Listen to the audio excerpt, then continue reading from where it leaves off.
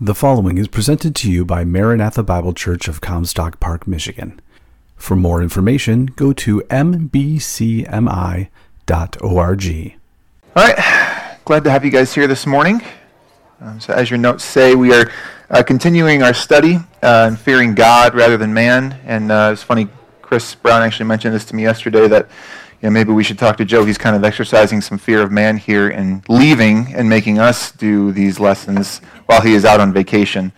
But we are glad that he and Kim are able to get away for a little while and enjoy some time together. Actually, I think it was her birthday this week. So if you haven't, maybe reach out to her and just wish her a happy birthday. But as it says at the top here, we're into week 3. So just to summarize a little bit, 2 weeks ago, Joe started with week 1 with the introduction to this class, looking at an overview of the fear of man, and then realized that last week was our Equipping the Saints conference, and we weren't able to get into week 2. So I believe those notes will be made available online if you're interested in that. That's going over an intro into the fear of God. But we're going to keep moving along here. So we are now technically in week 3, and we're going to look at how and why we fear others. But before we begin, let's just commit our time to the Lord.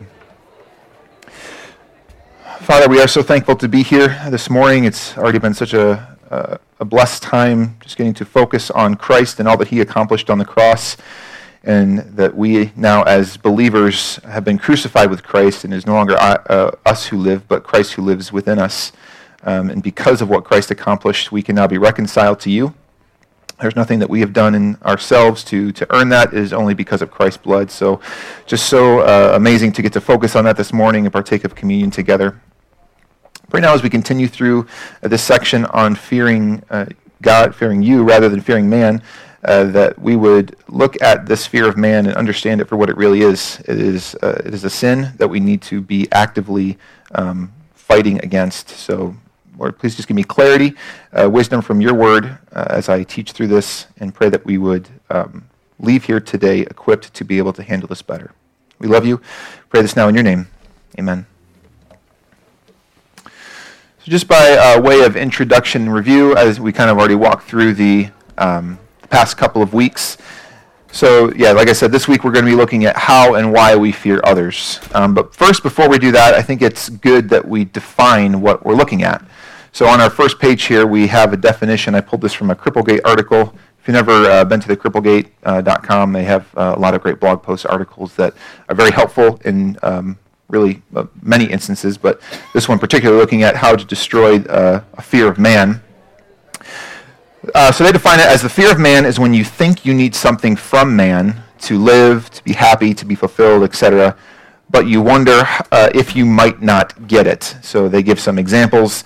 For instance, if you need comfort, you'll fear physical pain. If you need the approval from others, you'll fear being criticized. If you need love, you'll fear rejection. If you need admiration for attractiveness, you'll fear getting fat. And I promise that was not my words, that was theirs. I did not come up with that example, but it is true. But the one thing, the common thread that we see through all of these is that we are, in these instances, trying to find our joy and our fulfillment in man or the world rather than finding it in God. And then last week, this is actually just looking back at some examples that Joe gave in week 1. We see this in Abram, where he feared Pharaoh that would kill him because of Sarai, his wife, and her beauty. So he told a lie, saying it was his sister, which I guess technically a half-truth.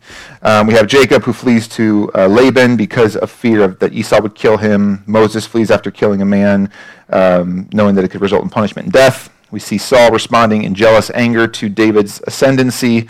And then lastly, we see here, you guys all know the account of Peter denying Christ. So as it was discussed in week 1, this is something that we all deal with. This is something that we all experience. We all battle with this sinful fear of man.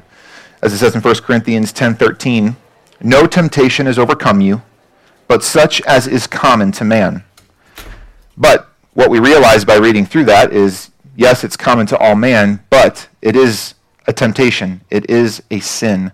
So we have to understand that this fear of man is something that is sinful, and therefore we have to be fighting against it. And because it is sin, we understand that there are some dangers and implications if we are fearing man rather than fearing God.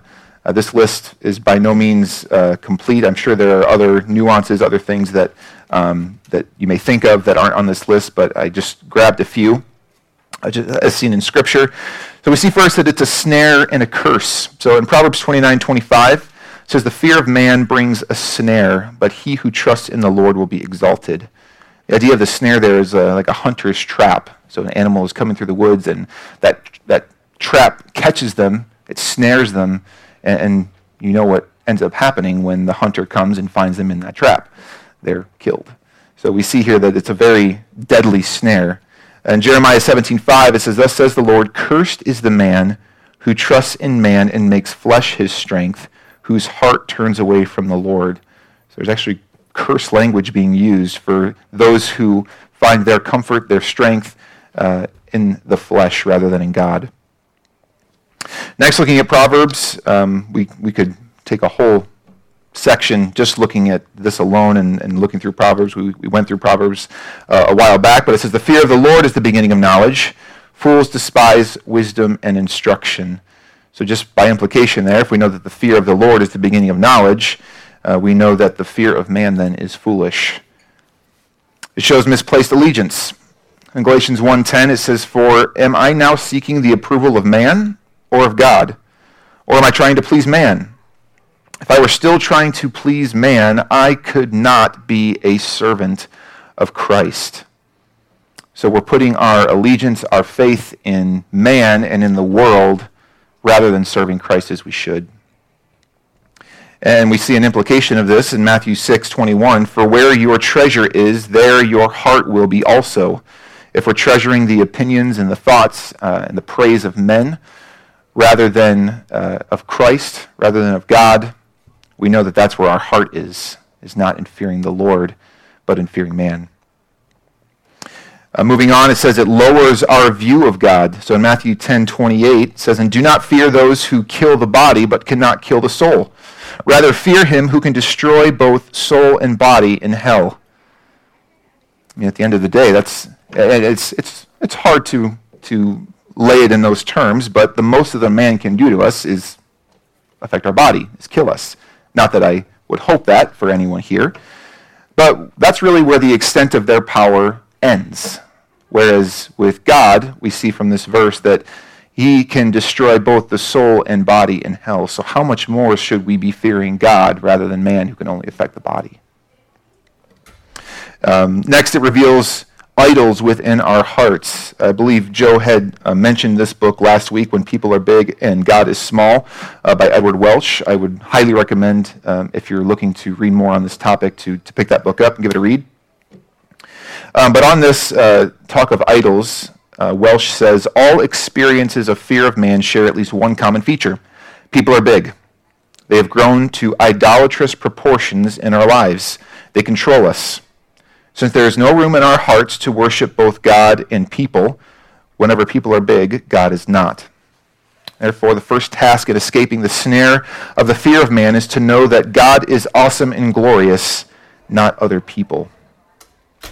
So we see ultimately what this is doing. It's placing other people on the throne above God in our hearts.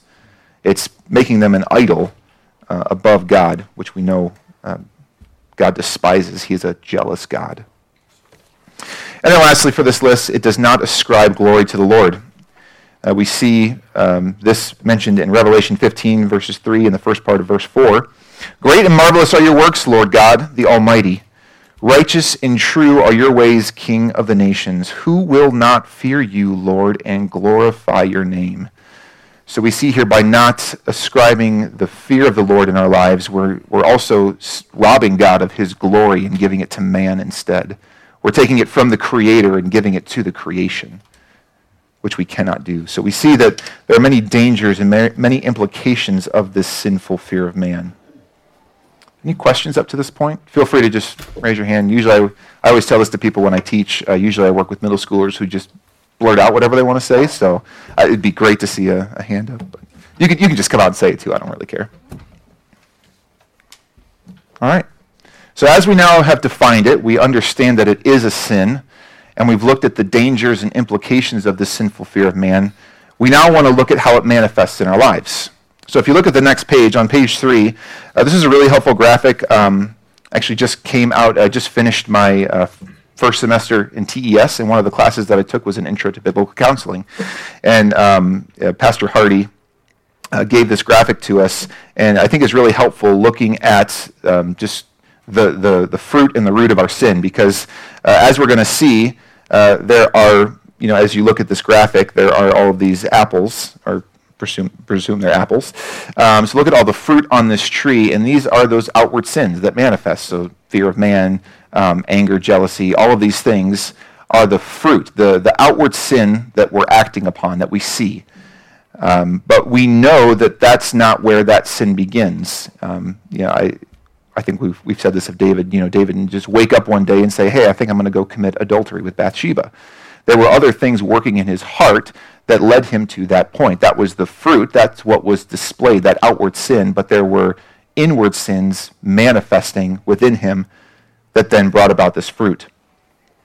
So we see, as we look at the fruit, go down into the tree, we see this root of sinful fear and sinful anger, and then ultimately this taproot of pride. And I'm going to kind of break these out a little bit more as we go on, but just kind of walking through this graphic. So we have this taproot of pride, self-worship, self-protection, all these things. We'll look at some of them later. But we see that this pride ultimately is what is feeding and growing within us to manifest in these fruits. So you have the sinful fruits and the sinful roots. And then we'll look at it even goes a step beyond that to a soil of unbelief where we are then doubting God's word and God's character. But we'll look at that here in just a moment.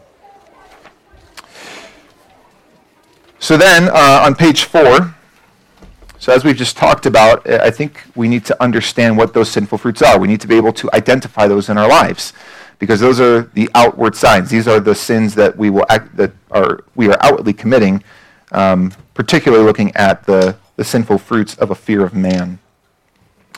So if we're going to successfully battle the sinful fear of man, we need to understand how it manifests itself in our lives.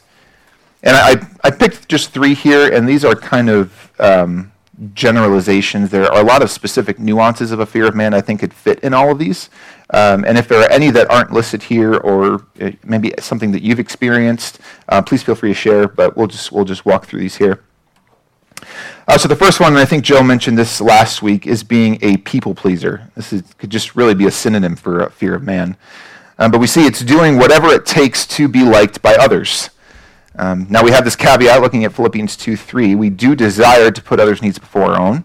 It says, with humility in mind, regard one another as more important than yourselves. So we know that we need to have others in mind ahead of ourselves. We need to be humbling ourselves. But when this moves to then finding our joy and our fulfillment in others and their thoughts of us, we're going to see that, or even if we're willing to sin to be able to please other people, that's when it moves into the realm of a sinful fear of man. And just some examples here. So giving into peer pressure, I think, is another term Joe used last week, in doing something sinful to please others. In this one, I'll confess, I'm kind of guilty of this one, overcommitting, just never wanting to say no to someone if they ask you that, hey, this needs to get done. Do you mind doing it? Do you mind helping me with this? Hey, do you have a little bit of time today to help?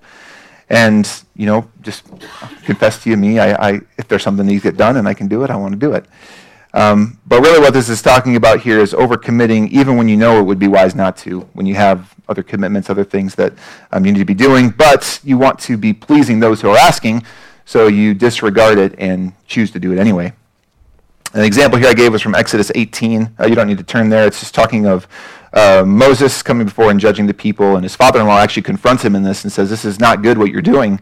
You're going to wear yourself out and wear the people out as well. So we saw here Moses just putting too much onto himself, but just doing it so he would be able to please others. And thankfully his father-in-law actually confronted him in this. And then another example of this, of being a people pleaser, is, you need to ask yourself, am I basing my decisions on how others will perceive me rather than on how God's word has commanded me to live? The example I gave here was in Pilate. We think Pilate came before, Christ was before him. He found no guilt in him. He came out to the people, but the people called to crucify him anyway. And wanting to please the crowd, he did. he handed him over to be crucified.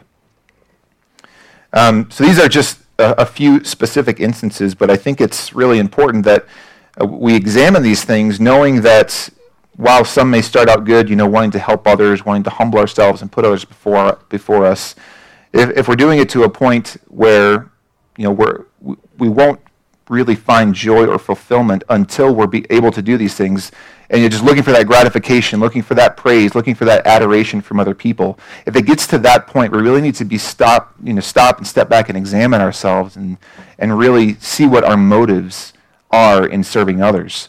Are we doing it according to what Paul commanded us in Philippians of wanting to humble ourselves and help others and following God's word and doing so because it's a command there? Or are we wanting to do this for that praise, for that adoration from man, and being that guy or that girl who can just do it all, right? So really we need to examine our motives behind the reason why we're doing that. Any questions on that one? You're going to make me feel like I know too much. I'm such a good teacher. You guys don't have any questions. So next one here, and I think this is a big one. We're talking about identity and self-esteem. So just listed here, our perceived value or thoughts of ourselves are based on what others think about us, which could be labeled codependency, rather than finding our identity in Christ and in the world. And I think really this first one here, being a people pleaser, this is really the effect of it. We want to be a people pleaser because really our thoughts of ourselves are based on what others think of us, and whether we're getting that praise, whether we're getting that adoration from others. We really find our identity in that as being, someone who's helpful, someone can depend on. Not that those are bad things, but again, we have to step back and examine the motives of why we're doing this. And then just the verse I gave there, Colossians 3:1-4. This calls, for us to seek the things above, not to seek the things that are here on earth. For our life is hid with Christ in God.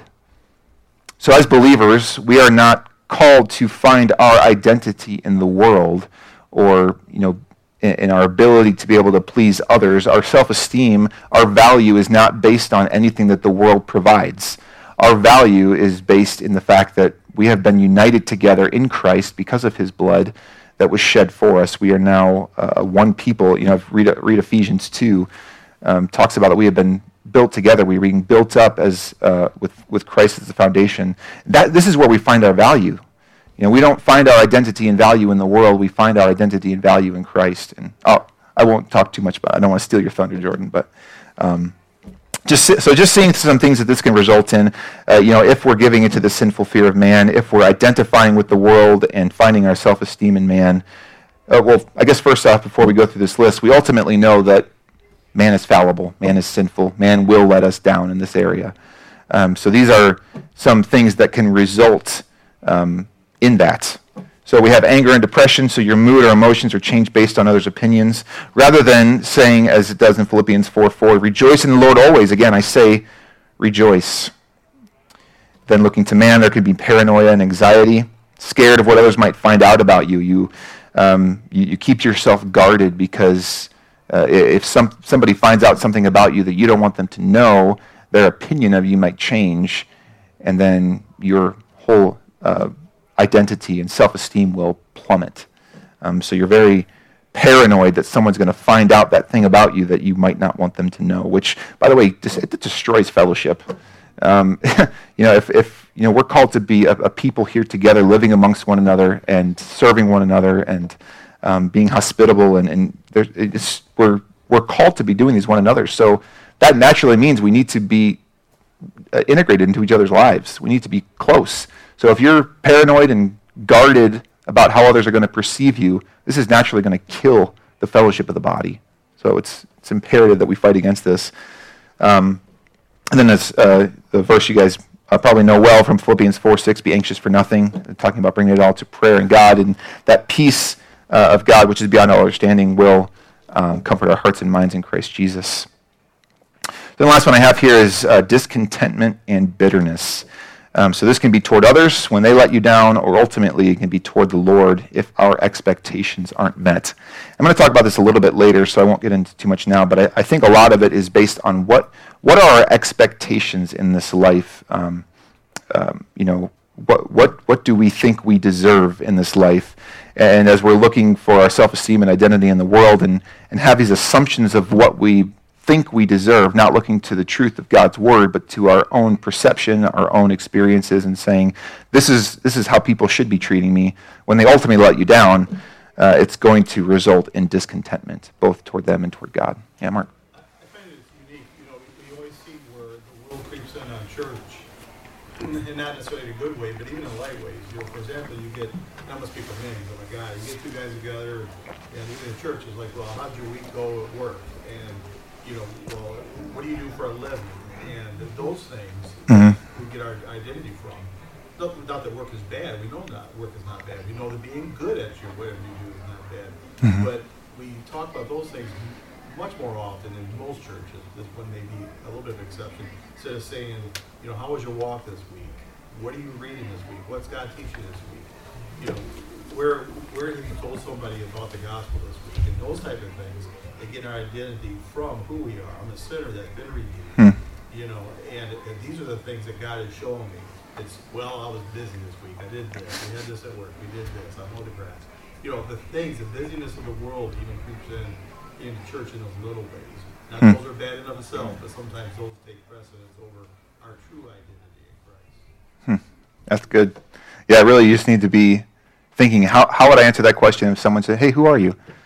Am I fill in your occupation, fill in whatever you want there, or am I a believer, am I a follower of Christ? It's all tied into our identity, which, it's really good. So then lastly, this one's kind of more nuanced. I thought it was appropriate, just really given the times that we're in now and what we as the church will be experiencing, what we as believers will be experiencing, is talking about a fear of persecution and suffering. So really looking at this, it's a fear of how the world is going to treat us as believers. And when we're giving into that fear of man in this area, we're really just admitting that we're afraid to be treated like Christians. We look at our little bubble of West Michigan here and how we have been relatively safe from any type of persecution, particularly when we think of what's happened throughout church history or what's happening in other parts of the world now, where we really haven't faced persecution or really any kind of suffering, but we know that that's coming. We know just with the world that we're living in and the culture that we're living in now that it's becoming more and more openly hostile toward believers. So I think this is very appropriate to be looking at because as these days are coming, that question that Mark posed, when are you going to be able to stand firm and say, I am a believer? Is that where you're going to find your identity? Especially when times of persecution and suffering are coming and there are those who are pressing on you. So really, if you want to look at the first two, these are us going out and looking to other people to find adoration and praise, whereas this one is other people coming in on us and threatening persecution, suffering, all of these things are coming upon us now. And this is saying, how then are we going to react? Are we going to react fearfully? As we'll see some examples here, or are we going to stand firm in the truth, identifying as believers? So just that first sub-point. So just looking to Scripture and seeing that this really isn't something we should be surprised about. We know from, and I apologize, that reference is wrong. It's actually John 15, 18 through 23, not Matthew. So if you just cross that out. But it says in there, if the world hates you, or if the world hates Christ, it's going to hate believers also. Christ goes on to say, if you were living as the world would love you. But because we as believers are identifying with Christ and standing firm on what we believe in, we know that because the world hated Christ, it's going to hate us as well. And then from 1 Peter 4, actually Joe had a great message on this a few weeks ago, talking about the fact that we shouldn't be surprised when we go through trials. We shouldn't be surprised at the suffering that we come upon as believers. If you read through the book of 1 Peter, it's an amazing book, particularly now given the times that we're in. And just thinking about what the believers in that time were dealing with, they were under the persecution of Nero. They were scattered abroad throughout all of these different countries, and Peter was writing to them to say, you should not be surprised at these trials that you are going through, because they are used by God to refine you. There's that language used in those verses talking about a purifying, refining fire that the Lord is using to conform us into the image of Christ. So, and I think this is amazing just in the view of suffering in general. You think of someone who is not of Christ and goes through these kind of sufferings and things that they endure. It seems purposeless or meaningless. There's no real reason why they're enduring this suffering. But Peter here gives us this hope that we shouldn't be surprised. It's refining. It's used to make us more like Christ. There is a meaning and a purpose behind this suffering. So we can't shrink back because we're facing this persecution, because as believers we have been called to suffer as for the cause of Christ. So then last point here at the top of page 5. So this is showing just a couple of the dangers of sinful fear of persecution. We really find that it results in a lack of evangelism. Our witness is destroyed in the world, because when we face hostility in the world and we shrink back and we are no longer standing for Christ and his word, and we're fearing how men are going to react to the gospel, it destroys our witness in the world. This is a command that's been given us to us by God to go forth and make disciples of all nations. This is a command. This is not something we can ignore. It's not optional. We as believers need to be spreading the word of the gospel. That's why we're still here on this earth. So when we shrink back in fear at what man is going to think about us as believers and the message of the gospel, it destroys our message of evangelism. But we see here in 2 Timothy 1, verses 6 and 7, and just looking at the verse as a whole, we have not been given a spirit of timidity. We have power and love and discipline. We have the Holy Spirit living in us. We as believers are now reconciled to God. We have all of these spiritual blessings and benefits through the Holy Spirit and through the work of Christ. So we should not be shrinking back. We should not be fearing man. Again, going back to the verse we talked about, don't fear those who can hurt the body only. Fear the one who can destroy the body and the soul in hell. So this should make us want to strive forward and proclaim the gospel boldly to the world. And the last one, and this one is quite devastating. It could result in conforming to the world. So we have a love for this world. We have a love for people and how they perceive us, finding our identity in these things, finding our self-esteem to be based on these things. So we see then that our love for the world becomes greater than our love for Christ. See an example of this in the end of 2 Timothy. Paul is talking of Demas, who has abandoned him for the world. He enjoyed the world, so he abandoned Paul. And then we see from these verses here that it can be characteristic of unbelief. This could be proving yourself to be an unbeliever. It says in 1 John 2:15, if anyone loves the world, the love of the Father is not in him. So if we're characterizing ourselves with the world, if we're identifying with the world, if we're following the courses of this world, that's Ephesians 2 language. Those who were, before, or those who are not saved, those who are dead in their trespasses and sins, they've been following the course of this world. So if we find ourselves conforming to the world, shrinking back from persecution so that we can be fitting in better with the world, that could be showing that our love for the world is greater than our love for Christ, which is absolutely devastating. So any questions there, or maybe anything that I overlooked as far as sinful fruits, so that the actual appearance of the fear of man in someone's life? Yeah, Sherry. Going back to the self-esteem thing, Mm-hmm. I don't remember when I was a kid anybody ever talking about being concerned about a child's self-esteem. And that kind of came about sometime after we had our kids, where that was the thing. We have to build a child's self-esteem. I don't recall where that came from, or why that came about, why everybody started teaching that. You can find all kinds of books on it.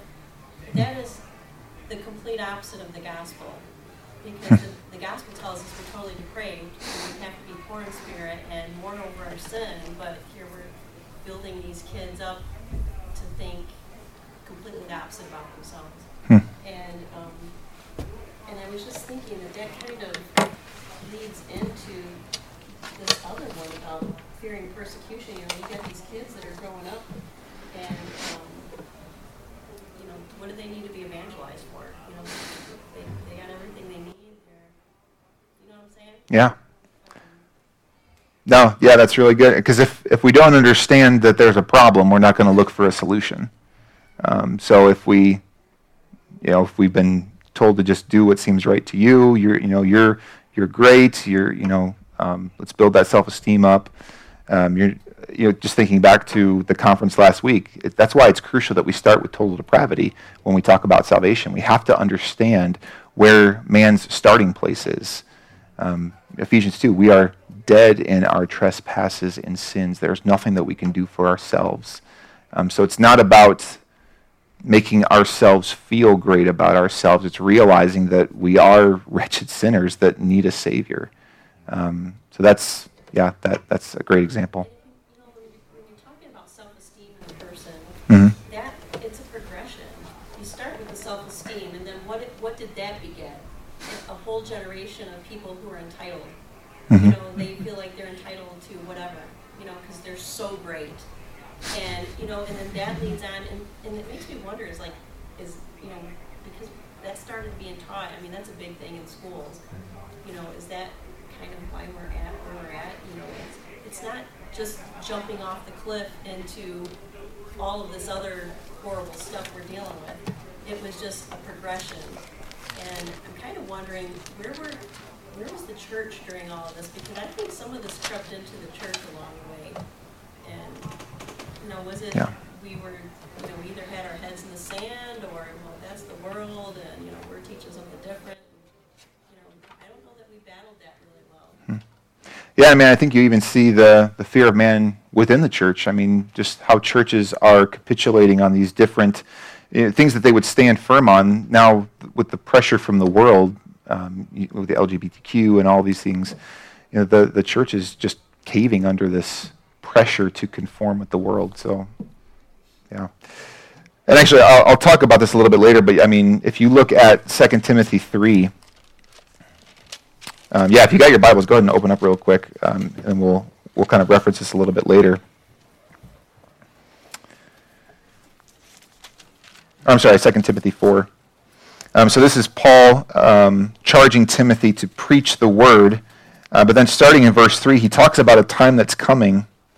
Starting in verse 3, for the time will come when they will not endure sound doctrine, but wanting to have their ears tickled, they will accumulate for themselves teachers in accordance with their own desires, and will turn away their ears from the truth, and will turn aside to myths.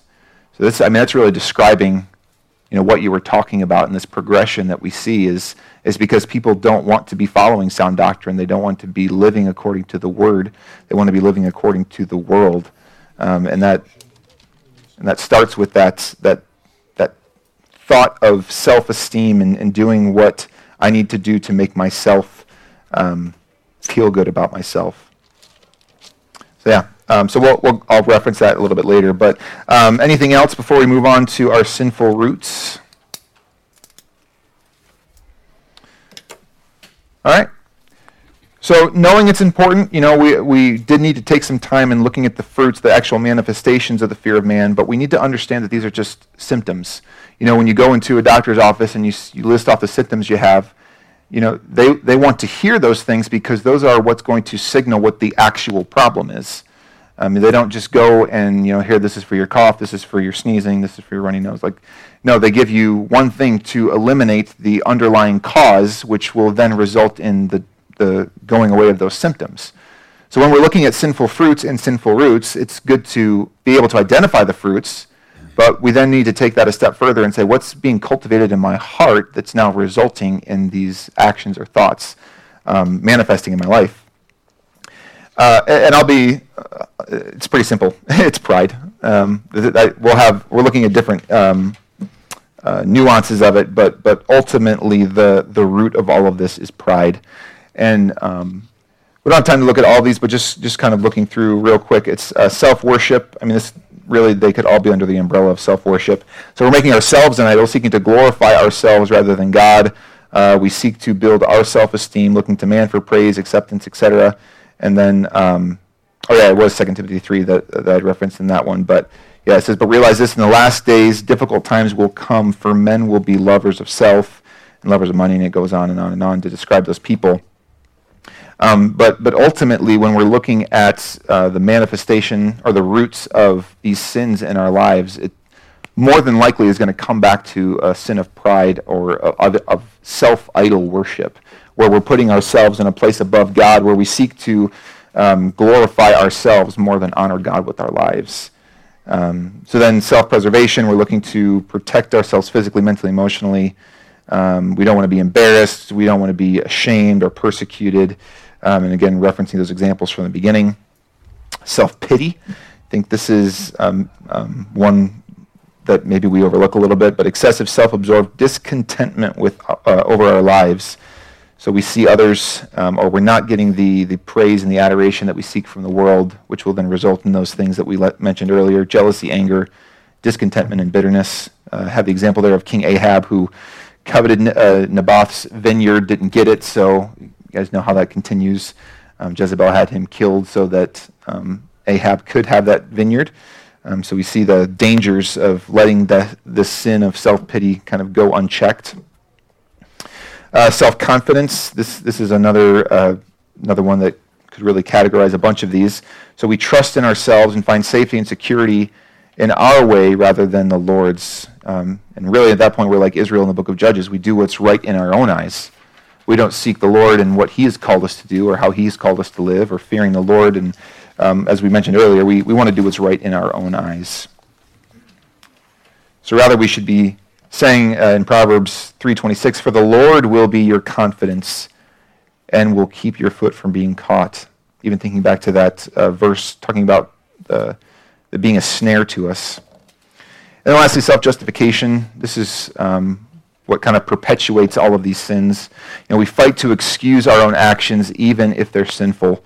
Great example from Genesis 3. We have the sin that resulted in the fall. God's coming to them and saying, "Have you eaten from the tree which I commanded you that you should not eat?" And the man said, "Well, the woman who you gave to be with me, she gave me of the tree and I ate." So kind of the blame shifting, self-justification here. And then the Lord then went to the woman, and she said, "The serpent deceived me and I ate." So we never want to admit that we're in sin. We never want to admit that we're doing something we shouldn't be doing, which can result in us kind of passing the buck, as it were, to someone else. So then, last part of this section, so we have the fruits and we have the roots. So we have the fear of man, how this is manifested in our lives. We have the sinful roots of pride that cultivate that fear of man. And now we have this next section, which is really what's going to talk about what's feeding that pride. What is it that we are misinterpreting about God or his word that's going to then result in this pride and us looking to ourselves to find the answers? So if we look at Genesis 3, 1 through 5, it really mentions all of these things. So we see the first one here is a temptation to doubt God's word. So this is the account of the serpent coming to Eve and telling her that she should eat of the fruit of the tree. And we see here in verse 1 that he said to the woman, "Indeed, has God said?" So placing that seed of doubt in the truth of God's word. And as we start to doubt the word and its truthfulness, we're going to be looking toward other sources, namely ourselves, and what we think is right in our own eyes, to then say how we're going to be living in this world. So this is the first thing that can feed into that pride that then results in that sinful fruit. The next one is a temptation to deny God's word. So that's really taking it to that next step. So you're doubting God's word, and then you're outright denying God's word is true. And we see here the example from the serpent in verse 4, saying, "Surely you will not die."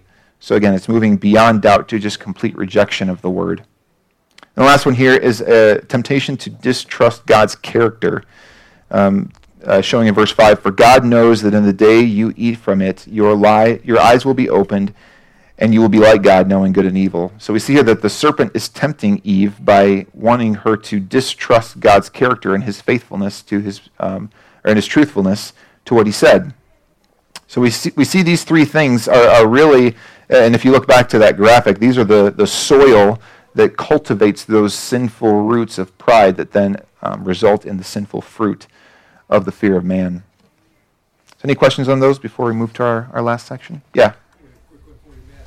Back in we started coming here to Maranatha, and we had the 500th anniversary of the Reformation. Mm-hmm. They issued these little booklets to us. Yeah. It always struck me now with your list of different things. One of I think it was almost like a devotional for the month of October. It said man's greatest fear, or greatest need, or man's greatest problem, is unrighteousness. Man's second greatest problem is self-righteousness. And that kind of, to me, wraps up the whole list of the selves that you have there. Yeah, so it's not realizing who we actually are, depraved, sinful creatures. And then, how was the phrasing of that, the other one? Self-righteousness. Oh yeah, unrighteousness and self-righteousness. So then it's thinking that we are better than we are. That Whatever one of these categories you've listed for. Yeah, and then all of that, if we're doubting God's word, if we're denying God's word, or if we're distrusting God's character and his faithfulness and his trustworthiness, then that's what it's going to result in. We're not going to understand who we truly are, and we're going to look to ourselves thinking we can just do what's right in our own eyes. So that's good. So then just closing out here, I won't get into this too much because, again, I don't want to steal the thunder from Jordan next week.